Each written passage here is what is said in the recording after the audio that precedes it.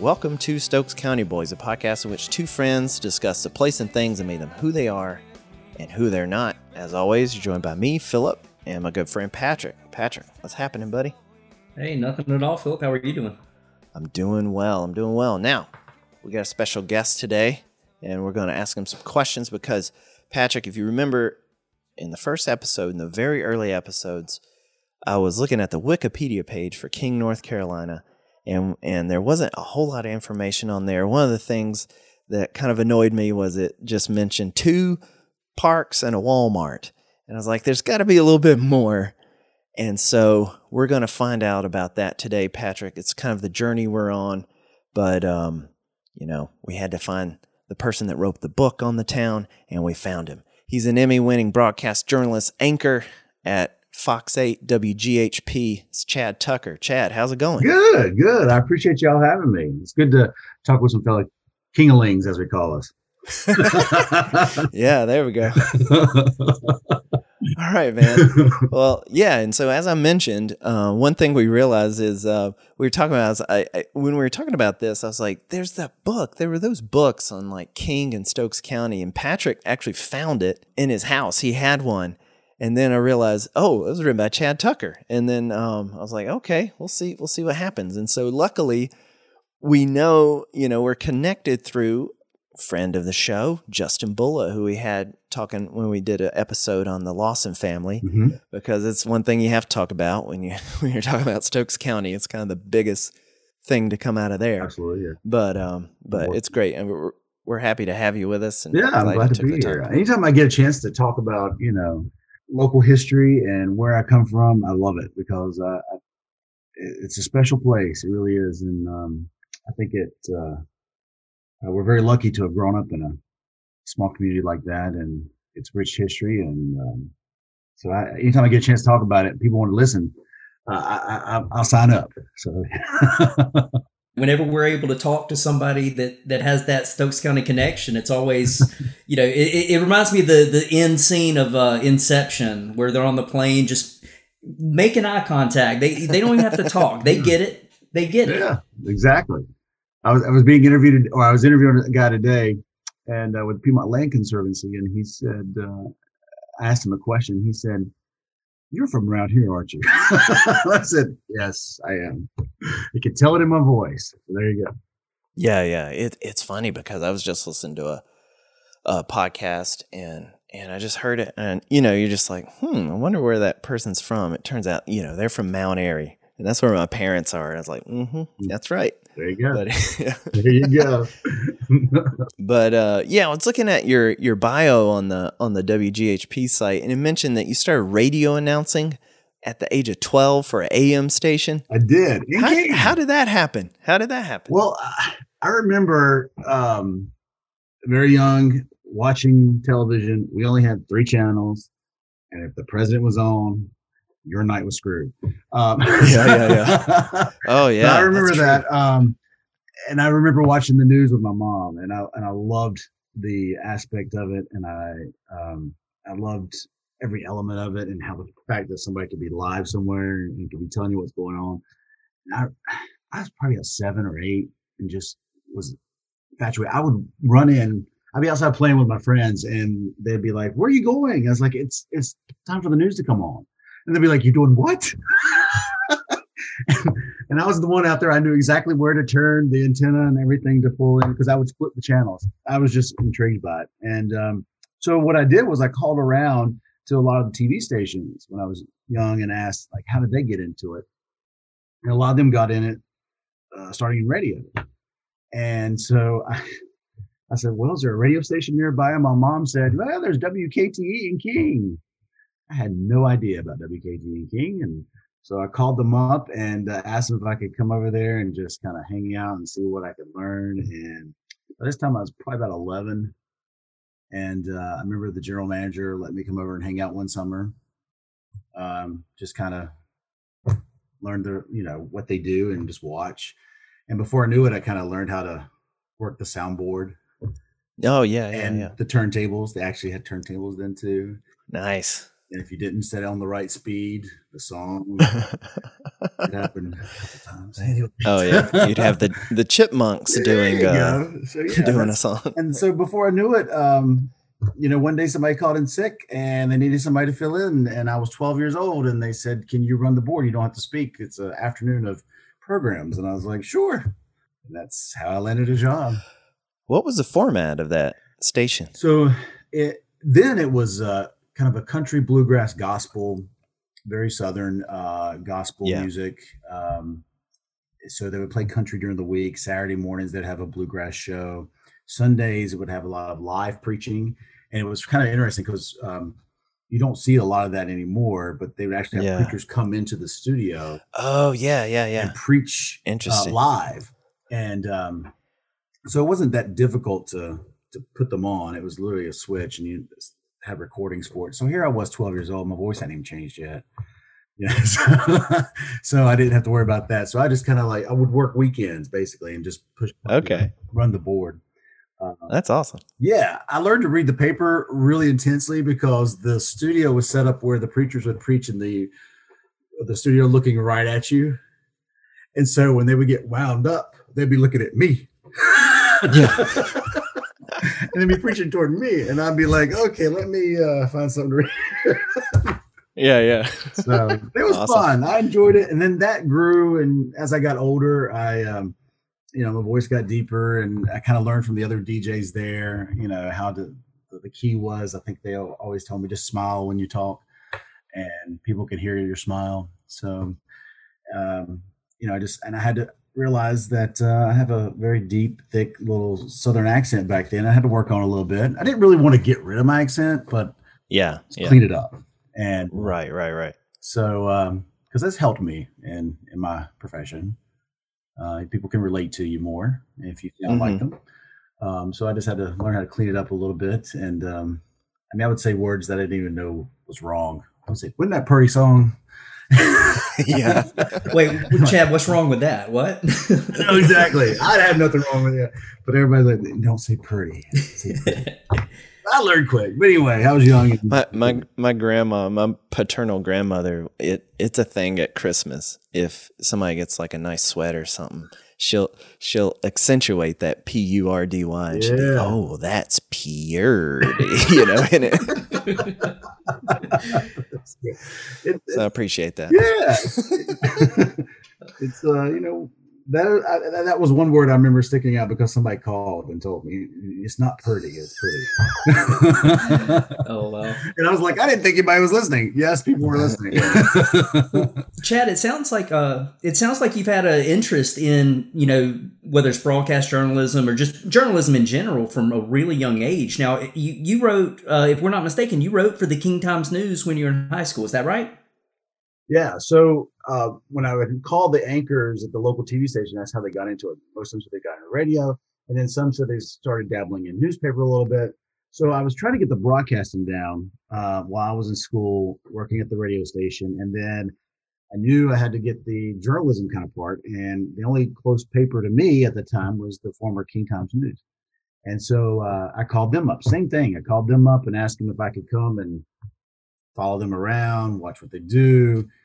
At this time, I was probably at least, I think I was driving then. Yeah, I was driving then. So I had to be 16. And I would go over there and I would, see how they laid out the paper, like old school, like they literally laid it all out, and how they developed their own photographs back then. I mean, this was like early 90s, so mid-90s. So, and so, it was fascinating in that. I remember going to some school board meetings with the reporter at the time and, seeing how he gathered the news. And then I started writing my own column in the paper, and just kind of like the stuff the kids were going through that day, the things going on in the community. And, I would give it to him and he would give me some advice and clean them up a little bit and kind of just learn. And then after a while, I started publishing them. And so I did that through high school. And so I did that in the radio station. Once I got into junior, senior year, I scaled back the radio because I was just so busy in high school, but I continued with the newspaper. Do you remember any articles that you wrote that really stand out to you? We were talking earlier about turn of the century articles a little bit and how they would talk about people just, oh, so-and-so went to visit whoever. And do you remember anything that you wrote that you look back and smile about now? I remember having to ask the superintendent one time. So I'm like, it was kind of hard questions. And he, here I was a student asking him, and I can't even remember the topic. It was something about some of the budget cuts or something like that, or the cutbacks to certain funding of things. And but he was so polite about it. It was Robert Carroll, not Robert Carroll. I apologize. It was Dr. Carroll. He was very polite about it. I mean, I think he answered the questions, and he gave me a chance. And so, but it was kind of that stuck out to me, and I always remember that one because it was kind of like the first time, like where I had to a little uncomfortable asking, some tough questions in the sense, and it's coming from a kid, because that's really what I was as a kid trying to write an article. And but Ron Carroll was gracious, and I'll never forget that. And I remember him calling me after my column was printed, and he said, "Did a great job. He told both sides." And so I thought that was really good. But yeah. That's cool. Now, it's funny you say that. It reminded me of Patrick. There was like for a short period, there's this like teen page insert at the Winston-Salem Journal. And Patrick, I remember one time he got an album review. It was a Blur album, like some Blur CD. I forget which one. And he got it ahead of time, and we were listening to it in his car before he wrote his album review. I remember that. There was a couple other things. I think I have a couple of those. I was really hoping you would forget because, looking back now, I was like, Lord, I sound like a teenager that's just whining about how it should have, like that particular thing. That Blur album was not as good as their first, Philip. And I was upset about it. I mean, I think it was a fair review. It was a fair review. It was mediocre at best. Wow, cool. You got to write for them. That's cool. Yeah. When I was working at the King Times, that was the star if you could write for the Journal. You're already doing that. There you go. It was a very short thing. It was like a separate section, but I don't know what happened. It was very short lived. By the time I was like a senior or something, I don't think they were even doing it anymore. By the time you graduated, Patrick. Well, I know they did it for at least 2 years. I believe that the person that was in charge of it got a new job and moved, and I think it was just kind of discontinued after that. Yeah. But Chad, listening to your stories about you reaching out to whether it's King Times News or WKTE, whatever, like I feel like just my own opinion. I feel like I got so much from my experience, just having my toe in this and seeing how. Even beyond, or like you were saying, just even enunciating pretty instead of pretty, it makes a difference. And you have to find that balance between being who you are, relating versus, hey, you still have to, play a little bit of the media game. And so, I wish that there were more opportunities like that out there even now. And I'm sure there are, this day and age with all the technology, I'm sure that there's things out there for people to get their toe into that. But it really was a great experience. I'm really envious when I go to schools and they have like little TV stations set up. I mean, like they're doing these broadcasts, their own newscasts and all that. We didn't have that when I went south. But I'm really envious. I'm like, gosh, if they had this when I was in school, I would have eat this up. I would have been running this place. But when I was at South, I would do the announcements in the morning and the afternoon. And I remember asking Mr. Booth, John Booth, if I could, make it sound more like a broadcast news kind of a thing. And so he said, sure, it's your announcements. So I did. Every morning I'd be like, good morning, Saras. Here's your daily news. I would go through the announcements. Everybody jokes that that's where I really got my start in broadcasting news. So yeah, it's doing those repetitions. It's doing that practice. So you're getting your practice in before. Well, also as a high school teacher, if you can get up in front, even if it's behind a microphone, if you can speak to 1,000 or plus high schoolers, You're gold. You're good. Yeah, I have a quick question. You were talking about the King Times News. Were you working there in high school when Tagliaferro was running Yeah, it? Turk Tagliaferra. He's the one who gave me my Okay. first job there. All Yeah. right, awesome. Because we talked to Chris, his son. Yeah, who's a voice actor. Yeah. So we talked to him a couple months ago, maybe in November or something, about what he was up to. So it's kind of funny how that connection's there. But yeah, I think they live in Florida now, and his wife Yeah, sent us yeah. a card for our daughter, and Oh wow, that's yeah, awesome. so it's we still stay in touch. But yeah, he gave me my first newspaper job. Okay, all right, yeah, that's awesome. So you wrote the book on King and Stokes County. You have these, and it's kind of a series because when I go in the Walgreens, there's like the Chapel Hill and Durham versions that are for sale, and it's all these kind of small communities and towns. They have like these history books, and they have these awesome just old photos and things. And how did you get involved in that project? Well, when I was in, let's see, I was in high school at South, and I created a friendship with Miss Ferguson, who was the secretary for many years at South Stokes. She may have been gone by the time y'all got there, had retired. But she was big into the Stokes County Historical Society.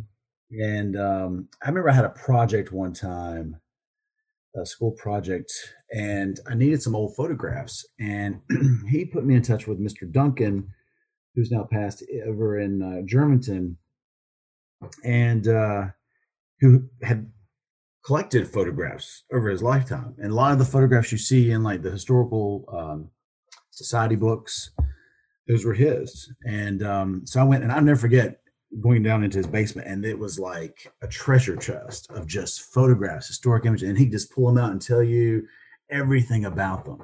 Between him and Robert Carroll, who was a very talented in his own right local historian, who both these guys just did so much research in their free time. It was a hobby that they passionately loved and did so much for preservation. I think they were just doing it because they enjoyed it, but in the end of it all, they did so much of preserving Stokes County's history and the stories of the people over the years. And so that kind of is what started with the photographs. I just found photographs to be, there's just something about old photographs that tell you the whole story, I feel like, because you can see not only what the buildings were like or the old cars or whatever, but you can see in the people's faces. They tell you, before people were smiling in photographs, it kind of you could date it that way. You could date it by the cars. You could, see how hard people were living. You could tell by the clothes they were wearing. And it just tells you so more that nobody could put into words. And so I just always loved old photographs. And so when Miss Ferguson said, you should come to a historical society meeting. And I'm sort of thinking, okay, a high schooler is going to go to a historical society meeting. All right. But I agreed. I went with her, and because she was part of the historical society, and I met her at South, and I rode with her there. And I fell in love with it. I mean, because they would have these programs where they would talk about, this event and what this building actually used to be. And, it was history in your backyard. You sitting in a classroom and you're learning history across the United States and around the world, but rarely do you learn about the history in your backyard. And I guess because you could connect with that, because you could see. And so I just kind of ate that up. And then I started like trying to collect photographs and things like that. And then I just thought to myself, okay, one day I'm going to put a book together. And then I came across that series as well when I was in college at East Carolina. And I thought, this is perfect. This is what I need to do. So when I move back home, it's going to be one of my goals. And so when I moved back home and took a job at Fox 8, after I graduated from ECU, I worked for a couple of years down east at a CBS station. And then when I came back home, that was one of my plans. And so I contacted the publisher, and they put me under a deadline. And so I had to get it done. There you go. Get it done. And it took about a year on each book. I did 2 books. Okay. I started with the Stokes County book. It took me about a year, and the majority of the work was in just gathering the images. That was the hardest part. And this was before, smartphones and Facebook. I did so much calling and, I'd go visit somebody and I literally would take a scanner with me because people, Yeah. and rightly so, if they had a lot of old photographs, I wouldn't trust to hand them out to somebody and say, I'll bring them back. No. So to build that trust, I would take my laptop and my scanner with me and I would set it up on their kitchen table and they'd bring photos and I'd look through them and I'd try to find images that would help tell the story. If it was farming or agriculture photos, I always grab those up and scan those. If it was images that it may have been, the subject may have been two people standing in the street, but the history in it could have been the buildings behind it. It gives you a glimpse of downtown Walnut Cove or downtown King during that period. And then I would scan those images and I would try to find out everything I could about each image and document each one. And so that took about a year. And, they would say, you should call so-and-so. They got a lot of photographs. Right. And then they're like, no, I don't got a lot of photographs, but you should call so-and-so. So I spent a lot of time doing that. And, then after the book's published, you get a lot of phone calls like, I've got this and this. Yeah. That's how I ended up doing the King You can book. write that one. Because I had all these people call me up and be like, oh, I've got so many images of this and this. And I had a lot left over from King. And I was like, okay, take a breather. And then in a couple of years, I'll do the King book. That's what I did. So. Stokes County Boys is brought to you in part by Bull City Bows and Ties. Gussy up your puppy with these easy-to-attach fashion collar accessories. Your kitty will be sitting pretty in these handsome bows and ties. So go to Etsy.com/shop/Bull City Bows and Ties to see over 50 styles and patterns. Founder and CEO is vet technician by day, pet fashion icon by night. Independently owned and operated, Bull City Bows and Ties can be found on Facebook or Etsy shop. Once again, Etsy.com/shop/Bull City Bows and Ties. Bull City Bows and Ties. Tell them the Stokes County Boys sent you.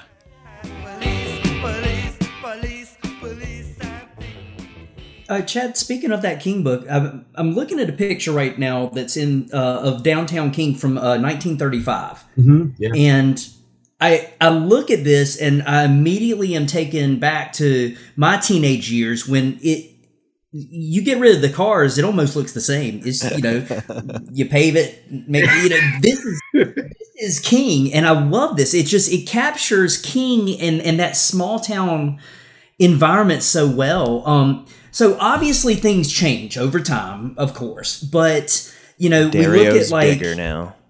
We look at Dario's expanded. We've got Bojangles came in, Walmart as the Wikipedia page.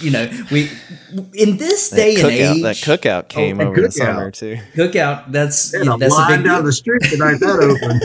Oh, you know it.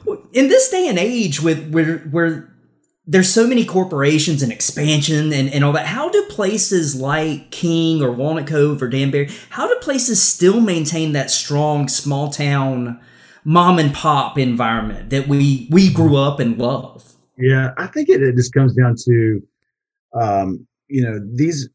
they were once farming communities, and as Winston-Salem grew, they just basically have become suburbs. I mean, bedroom communities. These are where people sleep at night and they, drive into work. But I even see that changing now. I mean, we're seeing more and more people who are just wanting to get out of the city and they can work from home. And so you're seeing that more. But I think a lot of it comes down to people were looking for that when they moved out there. I mean, and it's not been that long ago. I mean, I'm in my early 40s. I know, but it's not been that long. I can remember when there was one stoplight in town and it was right there in downtown. And that's just in my lifetime. And I can remember when you drive out to a very young age, I remember there being fields out there by the highway, by Highway 52. And then I remember it was a big deal when Hardee's came. It was a big deal. We were moving up. People were going to get off the highway into our town to get something to eat now. And so and I remember the newspaper when Burger King came, Burger King comes to King. was the headline. It was big news because, here we were, a rural tobacco farming community transitioning into a suburb. And the people that were moving in, Fortis was a big builder of neighborhoods. A lot of the neighborhoods in the community were built by them. And so when people were looking for, less taxes and more of a small town feel, it was a perfect spot. You raise your kids there, and it wasn't a community that was going to grow up that much with industry and stuff, but more of residential. Yep, we were in high school when the Wendy's opened. That was fun. And the Taco Bell, we got those stories. So when the Wendy's opened, that's when we had that snow that kept us out for a couple weeks, and so that place was bumping every single as you all know, day, every day. The northern part kept, the icy roads remained, and we were able down in King to move about freely, and we were hitting up that new Wendy's. Yep. Never believed me when I was in college. I would be like, yes, we always prayed that the snow in the northern part of the county kept us out for the longest time. Right. We'd be out for weeks.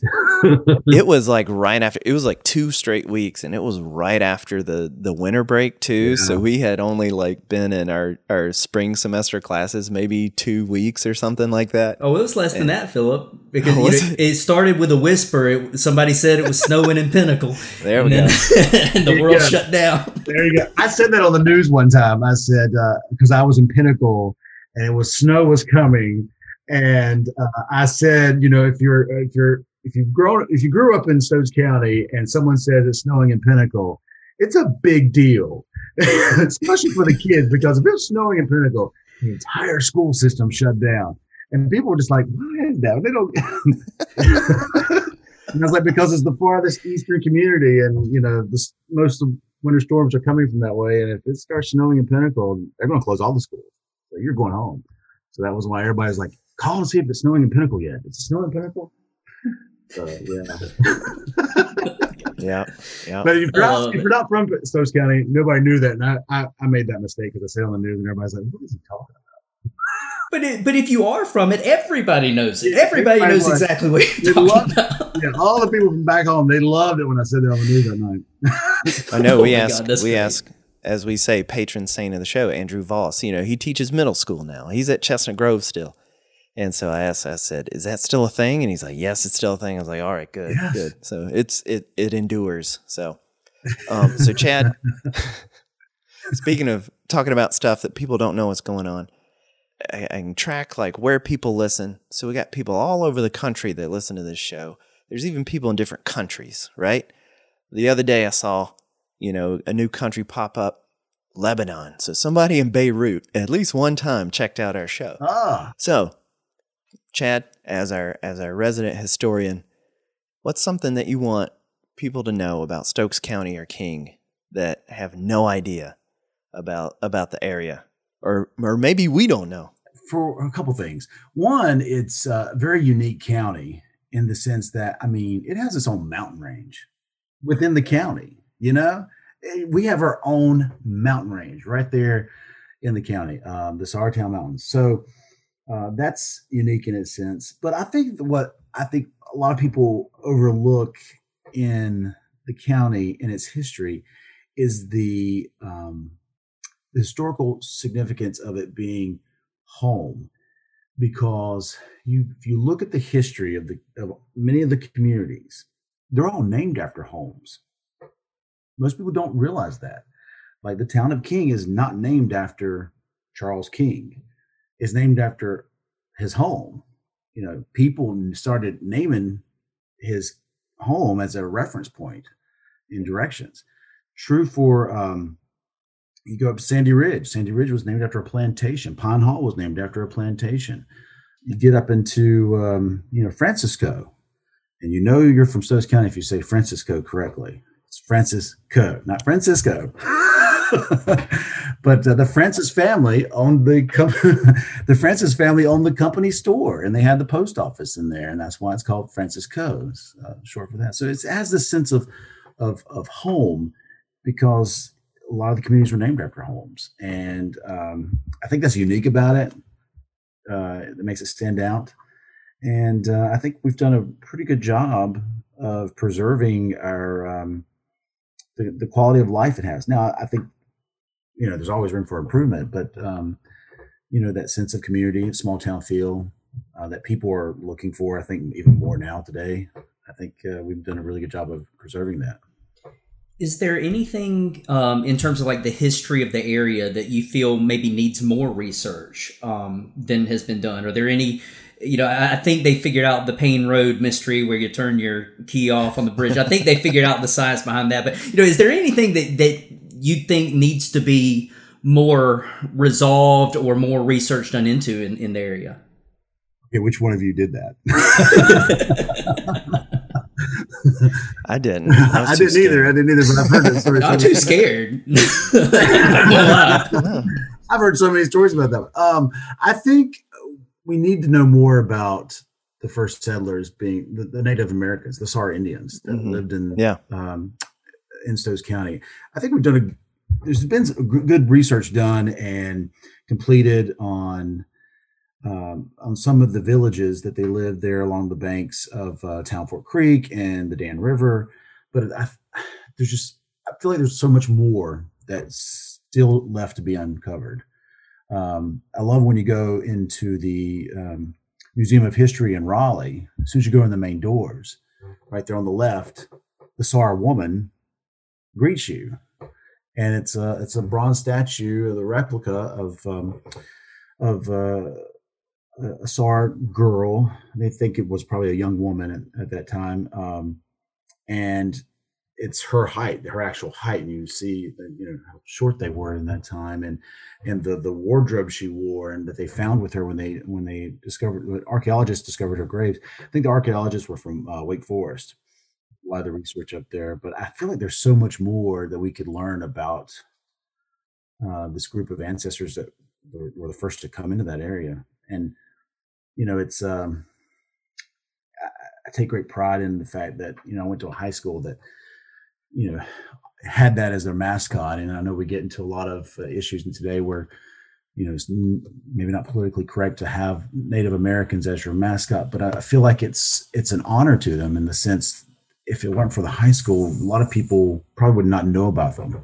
We had to study about them in school, and it's it's kind of one of those hard balances. But when people say, "What was your high school mascot?" or I tell them the home of the Saurs, they're like, "The what?" It's like the Saur Indians, and then there's the whole debate of how do you pronounce that. We would get into that. So did you actually learn stuff about the Sauras? Because we actually did an episode on that, Patrick and I, talking about that. And I don't remember anything. Of course, I was only there 2 years, Patrick 3, but we were not taught anything about, and we're not that far apart. It was just a few years. I was just curious. Yeah, in 11th grade, I remember Miss Warner, our English teacher, she taught us some of the history when it was an assignment for us is to do a history paper, a local history paper, and she talked about the Saur Indians, used them as an example, and so that ended up being my paper. I did more research, and James Booth,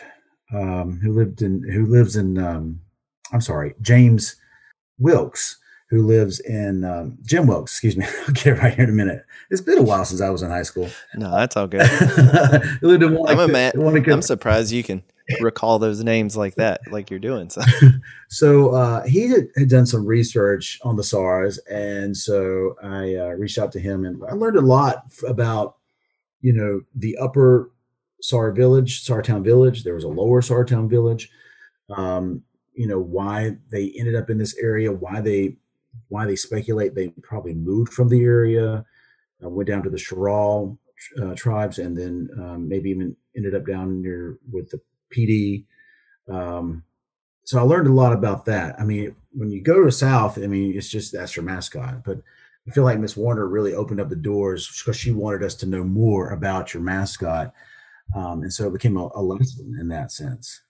That's absolutely great. I think that that should be part of the South Stokes curriculum. I think because Philip was saying, when we were trying to recall we never really had anything like that, whether it was even presented to us. And so, like hearing you say that really makes me happy and proud to hear that, okay, the discussions out, this isn't just a token symbol. These are people. Like, I really like to hear that, at least one teacher out there was opening those doors. Absolutely. And, I learned where they lived, where they migrated to.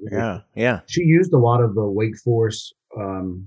She talked about a lot of the Wake Forest archaeology that was done. And she had a lot of printouts because there's not a lot about them, really. They're just not. That's right. I feel like it's such a disservice for us to not be able to share more of their history, because their history is part of our history. I mean, that was a hard part for the books, because they were pictorial history books. And so, it really just, the history of what I was able to put in the book really kind of started with the history of photography. Right. I tried to write in the intro as much as I could about the Saur Indians. They kind of gave us the Pilot Mountain name. They used the name Jomioki, which meant the Great Guide. And they used it as a guide. It was their map. It was their, for how they moved about. And that became the Pilot. Oh, wow. Oh, I see. Yeah. I didn't know that either. Yeah. That's how we got Pilot amazing. Mountain.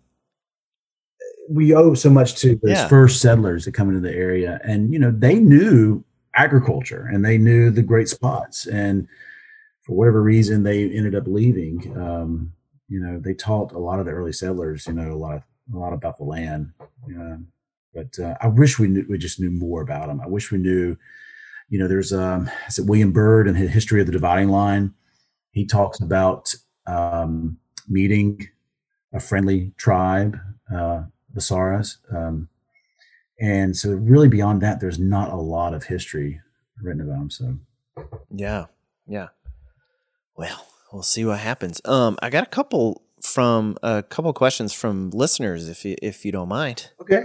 And then we'll wrap it up. But this is from Jonathan Carone, who I think still lives in the area. He said, "What's one thing about Stokes County that people are shocked by when you tell them, or surprised by?" I think some people are surprised by, our own mountain range. And then I think some of the serial history, getting into the Lawson murder, people are always like, what? Yeah. Like, yeah, that happened. And that was a big battle for me too. And when I did the book was, do I include that or not? And I did include it, ended up deciding it was a part of the history, as an unfortunate part of the history, but I did include it in just one page with one photograph. Because also I didn't want people to come across thinking I was trying to sensationalize on that. And I wasn't. I was just trying to write history as much as I could. And I think it really just gets down to, our landscape and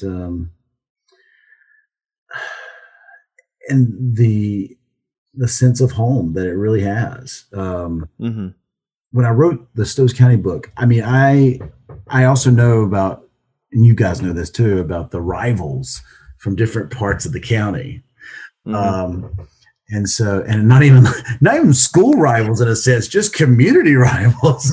Oh my God, Chad, we lost against Southeastern Middle School in baseball on a controversial call, and I cannot let that go. When I say we, Chestnut Grove, because that's the we. But no, sorry to interrupt, but you struck a nerve right there. I get it. I so get it, because they probably still talk about that. Oh, I'm sure. I'm sure. Yeah. I remember when we would play, I played basketball at Chestnut Grove, and going into Southeastern to play them at Southeastern, it was just like, it was really intimidating, because you're just like, we're here. This is war here. We got to win this game. It's the Carolina Duke of Stokes County. It is. And then a year later, we're on the same basketball team, because you're at South Stokes, and you're playing together. And then it became the rival between South and the North. Stokes and South Stokes, and then West Stokes, when they added West Stokes, that became an issue. I remember one time, and it was horrible. I feel so horrible about it now, but I remember, I don't know, it was like a pep team or something like that, a group. They dressed very farm-like for a game. And it was like it kind of like being an insult to North Stokes with a lot of farmer dress and stuff like that. But then it wasn't like but a game or two later, South Stokes got a taste of their own medicine when we went. It was a Parkland, I think, or something like that, and they were all dressed like farmers, making fun of us. You played the Winston-Salem team. It comes back around, so yeah. But I always tell the story. People was like, "Where are you from?" And I'll never forget when I started in television. People want to know where I was from, and I tell them, they're like, "What's the craziest thing about growing up in a small town?" I was like, "It wasn't crazy. It was great." Every morning I'd go to school and I'd run into Mr. Ferguson's cows on the Carroll Road, and that's how I ended up getting to know Miss Ferguson, because I'd have to go in there and say, "I need to call Mr. Carroll or Mr. Ferguson. His cows are out again. They would be blocking the road." So that was your ride into school every morning. But yeah, it's just the coolness of growing up. I mean, you don't get that in a urban city. Yeah. Chad, there's something that I always mention. It's a little less elegant, but there's something I always mention that kind of throws people off when I tell them that the place I would, and this is the place I would go rent movies, was King Video Station and tanning. And they're always like, "Wait, what? They had tanning beds where you rented videos?" And I'm like, "Yeah." And not only that, if you went across the street, you had the competitor Choice Video and tanning. So there was two of them right across the street from one another. I think, isn't one of those still open? Not Choice. I don't know. I would love for it to be. I just watched that Netflix documentary, The Last Blockbuster, and it's talking about there's one Blockbuster remaining in the world, and it's like in Oregon. And it just made me want to go to King Video Station and tanning. The tanning part is still there, though. Probably is. Chad, we got a couple more questions for you. You, again, really appreciate you being here. This is more of a less of a Stokes County and more of a personal question. So you're a public figure who lives in the area which you work. How are you able to separate your public life from your private and family life when you're out in the community? It's one of my worst fears is when I would have to be assigned a story back when I was doing general assignment, and you would get the assignment and you ended up knowing somebody. That was my biggest fear, and it happened one time, and that's when I just had to pass the story off to someone else. So that was the hardest part. And then it's still, I would do stories in the community, and I got to the point where I didn't feel like I was could give people justice, because I knew them so much more than a story. And so I really got a lot of anxiety when I would have to do stories on people that I knew. And they could be great stories. I remember one time my pastor at my church growing up at Poplar Springs, he retired after 45 years of being a preacher there. And Ralph Sproles was his name. And he's still with us, and he's still preaching at a church up in Dobson. But I remember doing a story on him, because you just don't hear about that. A preacher preaching for 45 years at the same church in the same community. And I just remember having so much anxiety about that, because I knew no matter what words I said, it would not give him justice for what he meant to the community. And this is true for so many other stories. My favorite story that I did, and it weighed on me very hard, was Nancy Reynolds Elementary School, when they had to make that decision to tear it down. Because I had a personal tie to that. Not in the sense I couldn't do the story, but my mom, my dad, my grandparents had all went to school there. And I'd heard these stories about Nancy Reynolds School and what it meant to the community, because it was so much more than a school. It was like their community center, for a rural area that doesn't have like a municipality, or, this was their hub. And I knew how much it meant to them. And when they talked about tearing it down, I did stories on, why some people wanted to save it, why some people felt like it needed to be replaced. And then the story I won an Emmy on was the story on the last day of Nancy Reynolds School, the very last day that the kids said goodbye to the school. and they opened up the doors to the community and let them come walk the halls, one last time.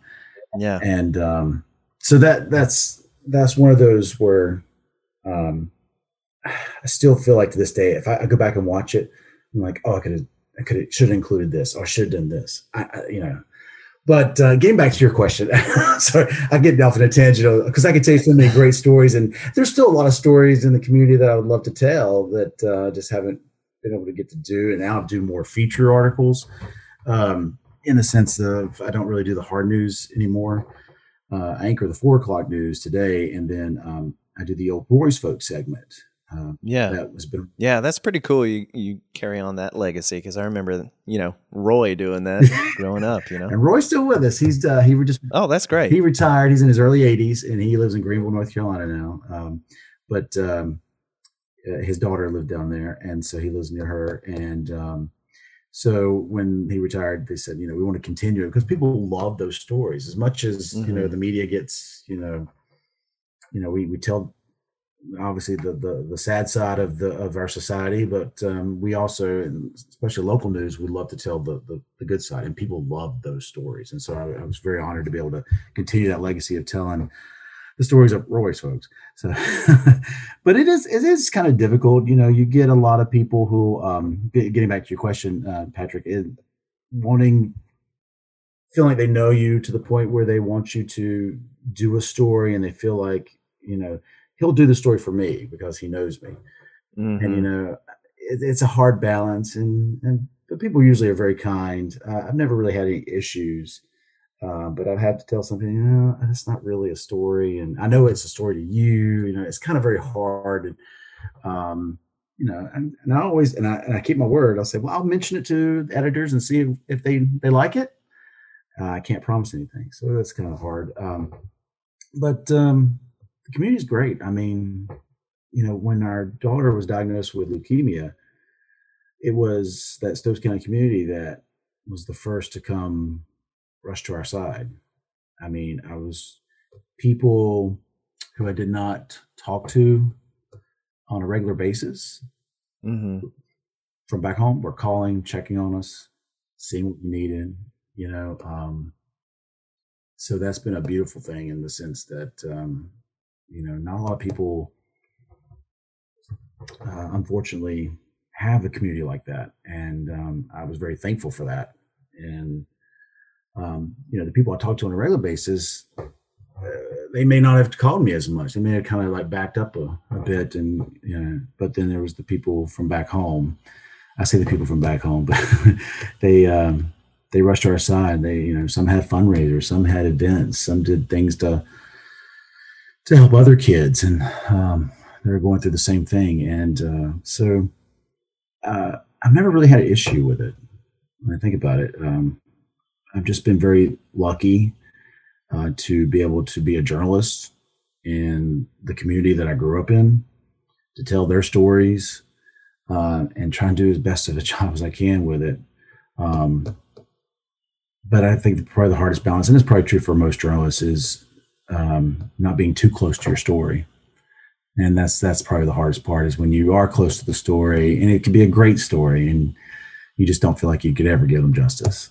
Well, Chad, I know we have to wrap up here. I've got a completely loaded question for you because, being a public figure, I mean, this could make or break you here. No pressure. No pressure at all, If you were to go back to Stokes County right now and ignore, this sounds awful, ignore COVID, assuming COVID is done and whatever, everything's completely open and safe and fine, all that stuff. If you could go back to Stokes County right now and go to just one restaurant and have one meal, where would you go? What would you get? I remember the Tiny Donny. If I could go back, it doesn't have to be there today, because if I could go back in history, it would go back to the Tiny Donny. And, the thing is, I never really remember the meals, but I remember the kiosk out in the parking lot, which was the Dario. And that's where you would go and get your dessert. Yeah. People talk about Dario, and I'm like, that was where you went and you got your dessert out in the parking lot. The Tiny Donny was the restaurant. But I just, I loved the Tiny Donny when I was a kid and loved going there and then going back out there and getting a milkshake and watching them make it right in front of you. Standing at that window, watching it through the window. I can still see it doing. We did a lot with my grandfather, and I can still see that.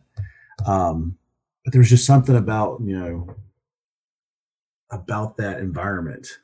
Yeah. The whole separate of that. And then there was another little restaurant that was up in 66. It's not there anymore. It was called M&R. Do I remember that M&R? I don't think so. It burned probably about 10 years ago. Uh-huh. And it's still sitting there charred out. And there at one time there was a sign out there that said, we'll rebuild when insurance pays.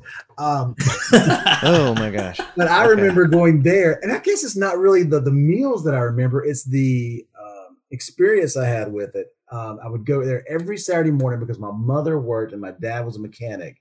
And every Saturday morning he would take me and my brother and I, Justin, to M&R, and we'd have breakfast. And so I remember the Saturday mornings in that restaurant, and I always ordered the same thing: a sausage biscuit and hash brown. And for some reason, but it's probably more of the experience than the actual food itself. I just miss that. I really do. Oh, hear you loud and clear there. Oh yeah. Yeah, it's funny. I was thinking about that when you're talking about the Dario, and now like the Dario, the original building's gone, and they have this nice big restaurant. You can go in there and have a lovely meal, and they've got, the food is really good there, and you still got all the ice cream and everything, which is fun. But I'm also, at the same time, I'm like, I wish they had kept that little crappy shack and maybe just built it somewhere else and just kept that little, even if they didn't even use it. I wish they just still had that little window with a screen, and they lift it up and hand you your ice cream and shut it back down. I got mad at Jeff Speaks when I heard that he was tearing it down. And I called him. And I shared my thoughts with him about, you cannot do this. And he explained to me that they had some termites issues. And so it was, beyond really saving it. And so it was time. And then you said, so what? I know. So what? I was like, is there something you can save from it? Or, and he's like, we're going to incorporate the photographs of it into the new building. And, then, that kind of pulled me back off the ledge. And so, but I did, when I heard that, I was like, that can't be true. And I called him myself, and he I appreciate the call. No, I'm glad you at least tried. It's it's iconic, especially if you grew up going to there. Like for us in playing Little League baseball, after that first win, you get in the back of the coach's pickup truck and they speed you down there as you're hooting and hollering. And, looking back now, like, Lord, why did mom and dad let any of us do this? But I have great memories right in the back of that pickup truck. Well, Yes, exactly. And it's just, things like that. I just wish there was, but he was very honest in the sense that he just couldn't save. But he left the spot out there where the original kiosk was. It's something about that simpler time when you didn't have a lot of worries. You got in the back of a pickup truck. You rode in the back of a pickup truck going down Mountain View Road. And that, and probably hearing them they're going to have to tear that down. And then some of the farms being developed into neighborhoods are the time I make phone calls. Yeah. I'm like, you can't do that to that farm. That farm's gorgeous. You can't even, but it's just part of, unfortunately, our, the cycle of our community, of all our communities. It's just, it's part of that cycle, That's one of my things I dread the most is when I see for sale signs go up on these farms now that are not being farmed anymore, and the families, you can't keep all this land and pay taxes on it, and if you're not doing anything with it. So I understand that, but it's so hard to watch those go. Yeah.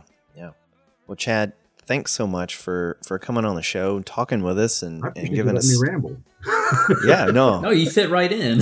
Yeah, no, that's what we do too. So yeah, I do appreciate it.